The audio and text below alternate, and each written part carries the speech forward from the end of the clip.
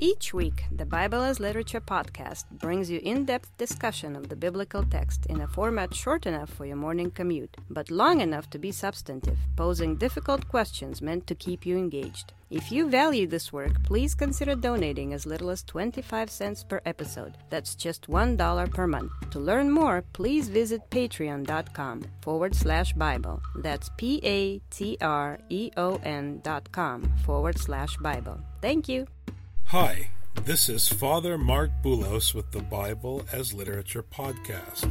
All ideology is self-referential. It begins with the desire for self-preservation and achieves fulfillment by exercising power.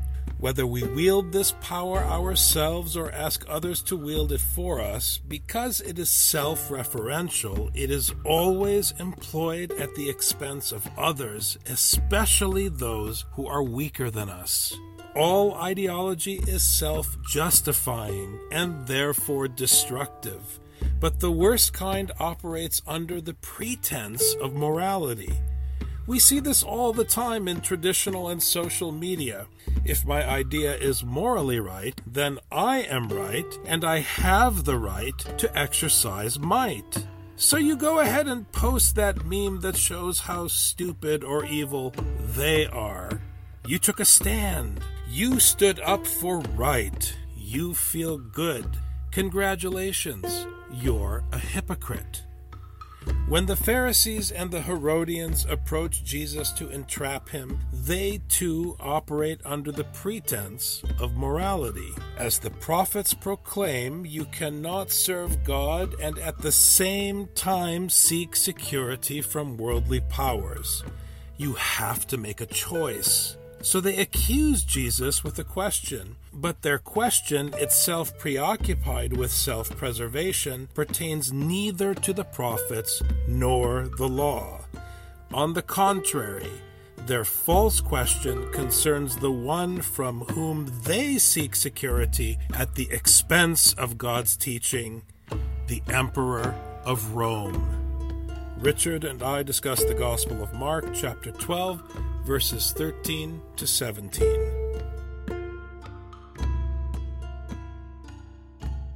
You're listening to the Bible as Literature.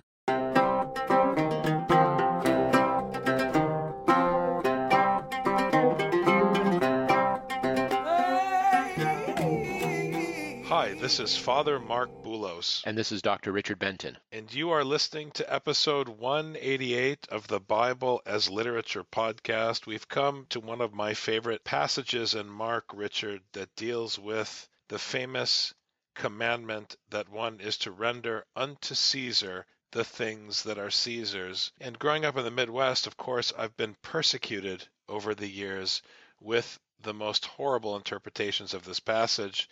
The most famous and most common being this argument that Jesus is contending that there should be a separation between church and state. It's a convenient interpretation because it suits our political ethos in the United States, but it is incorrect. Jesus is not talking about the separation of church and state, nor is he giving any credence to the state. He is talking about the irrelevancy of the state. And I think this is difficult for people because they look at texts like Romans where Paul talks about submitting to the state and they get confused. There is one king and one Lord, and that's God. Jesus does not recognize the claim either of the Herodians or of Caesar on the land.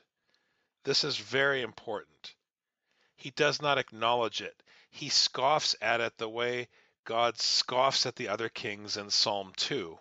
I love going back to that psalm, Richard, because it's a template for God's dealings with human power. He does not take the power of men seriously. So I can't stress this enough, that he neither acknowledges Caesar's claim, nor does he fear or take Caesar's power seriously. So this is not about the separation of church and state.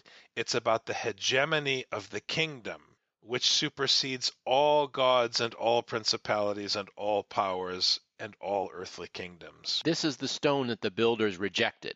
You must depend on God for all things. And if you're depending on God for all things, and it's your duty to give to so-and-so, you give to so-and-so. Why? Because God presented you with this duty. This is part of what your job is as one who works the land by the grace of God, as one who lives on the land by the grace of God, and who is provided for by the grace of God.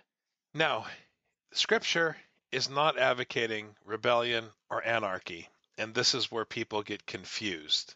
And this is where the social justice movement gets tripped up. It's also where liberation theology gets tripped up. Because I want to call to mind that passage in Romans. It's a very important passage where Paul explains that you have to submit to the authorities and that God does not let them wield the sword in vain.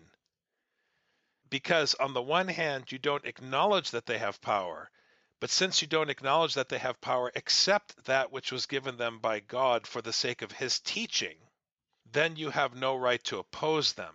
This is why Jesus submits to Pontius Pilate. So, by saying that you submit to the one who wields power or authority against you, by preaching that submission in Romans, Paul is not saying that the one who wields that power has relevance. Only the one who gives that power for a purpose, for a time, according to his providence. The reference point, as we learned from the previous parable, is the owner of the land. And the owner of the land is the one who provides the teaching, and that's ultimately the actual reference point. We're not talking about land in Scripture, ultimately. We're talking about the land that is posited by the teaching, about the reality in which we walk if we hear the teaching. The power comes from the teaching which God hands down to us through Jesus Christ. And if we truly accept the power of that word, we have no trouble submitting to its instruction, even and especially in the person of the one who opposes us. So this is the subtlety of the confrontation with Caesar in verses 13 to 17 in chapter 12. Then they sent some of the Pharisees and Herodians to him in order to trap him in a statement. So here we go. Once again, they want to somehow undermine Jesus in the eyes of the people because they're afraid of the mob. And so, like the media in any country, if they can make a president look stupid, they have a window of opportunity to undermine him. And that's what they're trying to do with Jesus. And it's interesting, Richard, that they had a council on the side, whoever they are. They had a council on the side and sent a couple of representatives. So they plotted, and they can't all face him directly, so they picked a few people to go try to confront Jesus. And look, it's the Pharisees and the Herodians, meaning that the religious teachers in Jerusalem are not interested in the power of the word. They're interested in the power of church and state, the Pharisees and the Herodians. What we see time and time again is this cowardice, interestingly enough, against this very weak man, Jesus. Early on in the story, we talked a lot about how the Pharisees would talk among themselves or they talk to his followers, and then Jesus would confront them.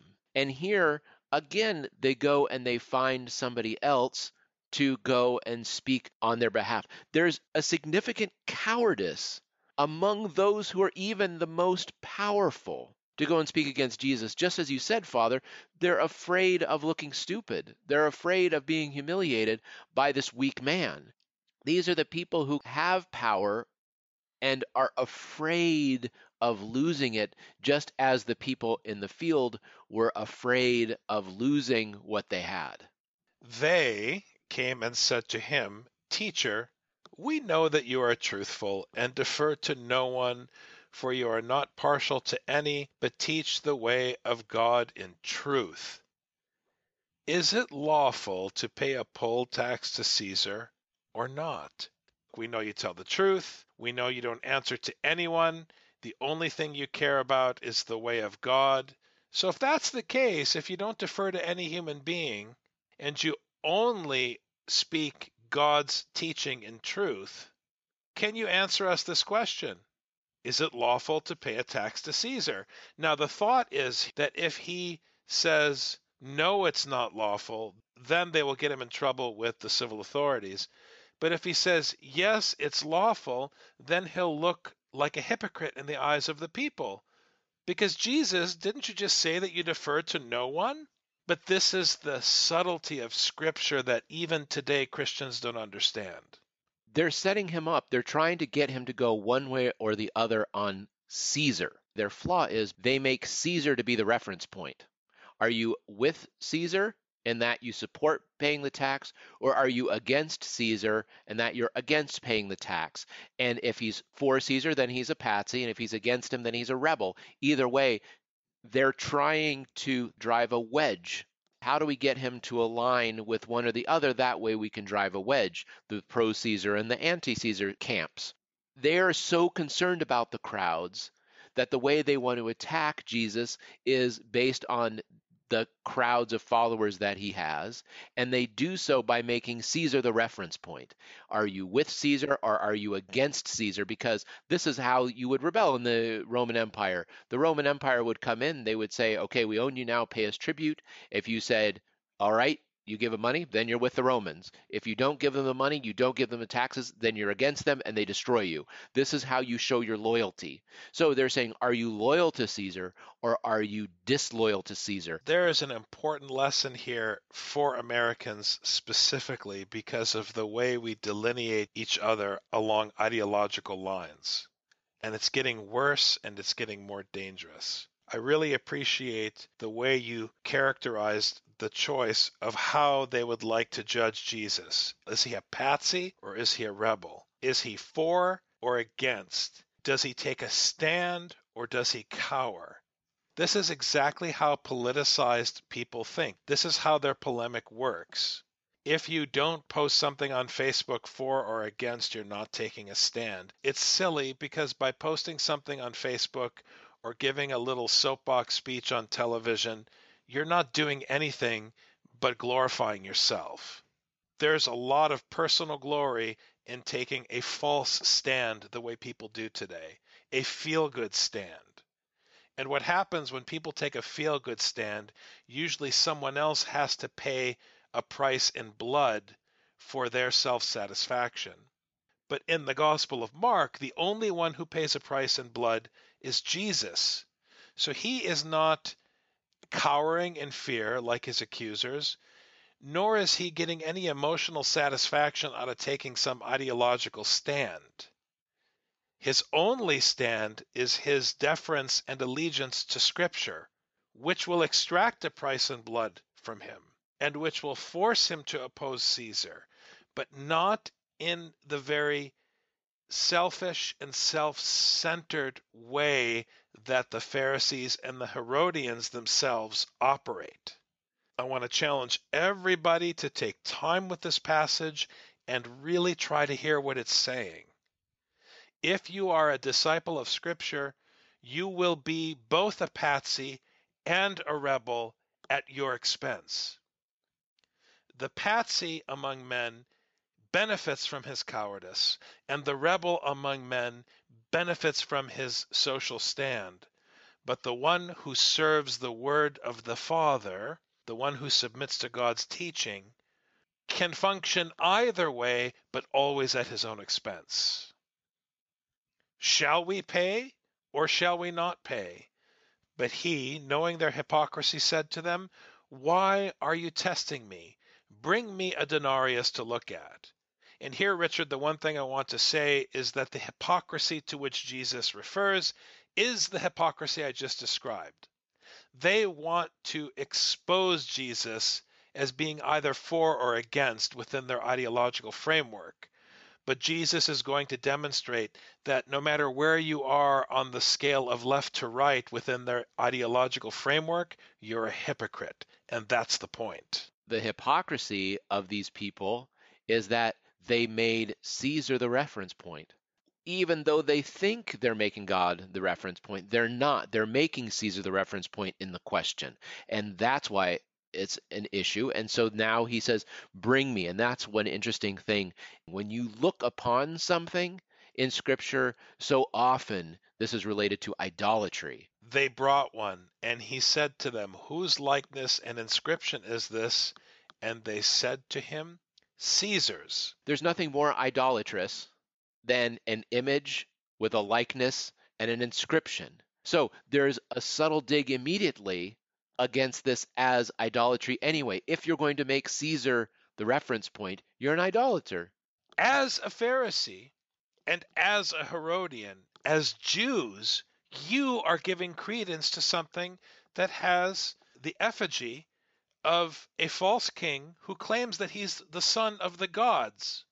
So you are giving power to a false god associated with the many false gods and idols that oppress your people in the land of Palestine. That's the power of this. Notice, I'm not saying that the Lord is not concerned with the cry of his people in bondage under the Roman yoke. That's not what I'm saying. That's not what we read in Exodus. I'm saying that he is scandalized and angry that the ones who are to have been the ministers of Israel, the teachers of Torah, the shepherds of the people, are facilitating the oppression and tyranny under the Roman yoke by paying homage to the false son of the gods, Caesar. It's a very serious matter because in this scenario, Scripture is your liberation from the Roman yoke, without a doubt. In other words, Richard, when people talk about this passage as being about the separation of church and state, they are giving power to the state. They are allowing the state to oppress, because then when you confront whatever state you live in with the word of Jesus Christ, they dismiss you like, well, but we're not supposed to talk about politics, Father Mark. I'm not talking about politics. I'm talking about the fact that you are oppressing the poor. That's not about politics. I'm not proposing a social program to solve your problem. I am telling you that you are oppressing the poor, and the Lord is coming. So you have a chance now to repent. So hear the word of the Lord. When people talk about the separation of church and state with reference to this text, what they mean is we don't want to be reminded that poverty and war and cruelty are sins, Father Mark, because we're very happy with the way our country runs. Please leave us alone. Please go away. Please return to your embroidery. Can't you talk about something nice? Everybody wants to entrap and therefore emasculate Jesus.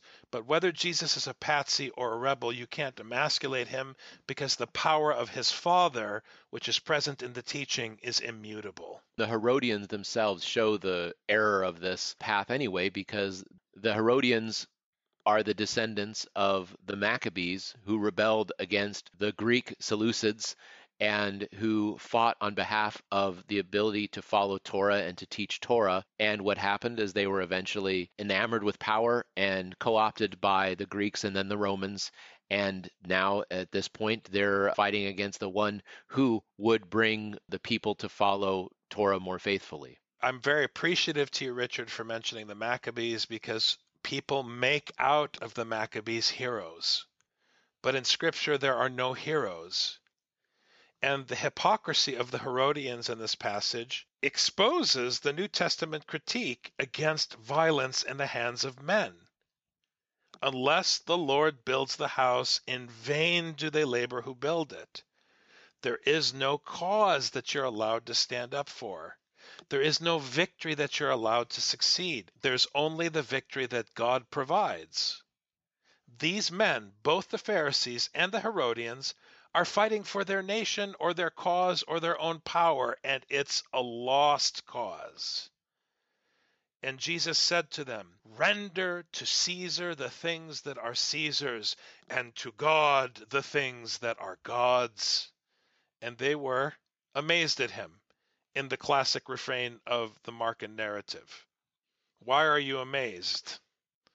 Haven't you figured out yet the power that Jesus is teaching? This is where Jesus has to bring God back into the question. They were talking about Caesar, Caesar, Caesar, Caesar, Caesar, and Jesus has to bring back the author of Torah for this to make any rational sense, especially on the heels of the previous parable about the land and the landowner. who owns the fruits, who owns the land, and here, who owns the money, who is the owner. This is what Jesus has been trying to get through their heads for all this time. God as the owner of all the land is an idea that goes all the way back to Genesis, becomes important in Exodus when they come back into the land. God as the one who owns the entire land is something that has to keep being reemphasized. Again, they're amazed at him because they don't know Scripture. That's a classic refrain in Mark. They're amazed because they neither know nor recognize the power of God. They're amazed because the thing that really impresses them is the power of Caesar. But Jesus is saying flat out, let me see it. He's looking at it like a government inspector and saying, I don't recognize this document. I don't recognize this inscription. This has no value to me. The reason you submit to human power in Scripture is because there's no reason to fight it because you don't recognize it.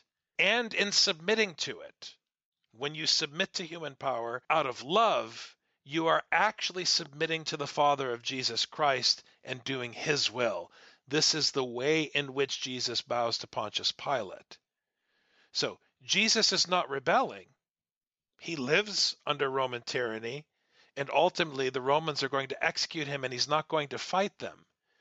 But you better believe he's not going to acknowledge that the land belongs to them or that their money holds any value. It's like Paul in 1 Corinthians saying, why are you going to civil court over church matters? We don't acknowledge the judgment of the civil court. How can you go and make a claim when those who are under the gospel have no right to make any claim? How can you make a claim on the basis of the cross?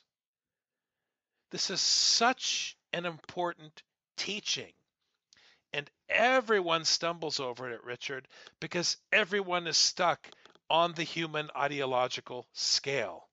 Where do I fall on this scale? And Jesus is saying, I don't acknowledge your scale.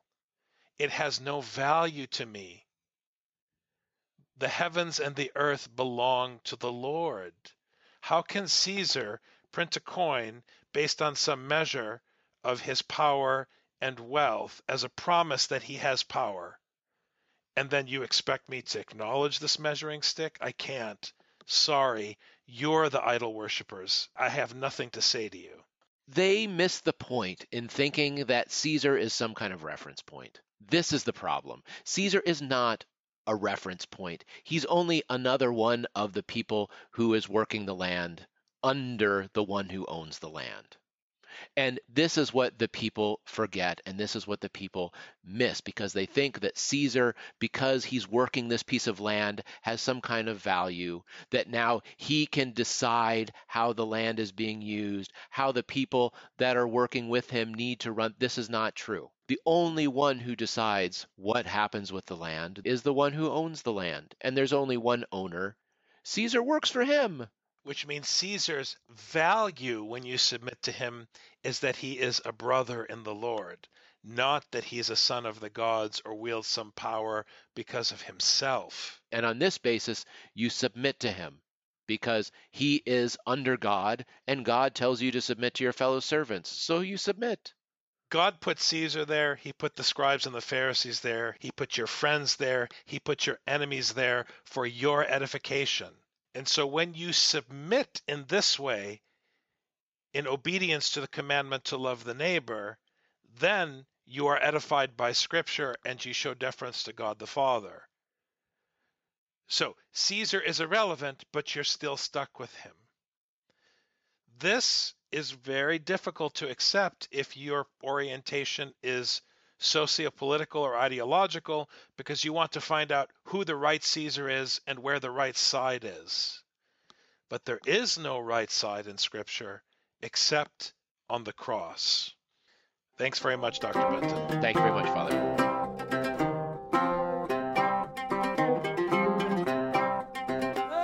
You've just heard the Bible as literature. Thanks for listening. The Bible as Literature is a production of the Ephesus School Network.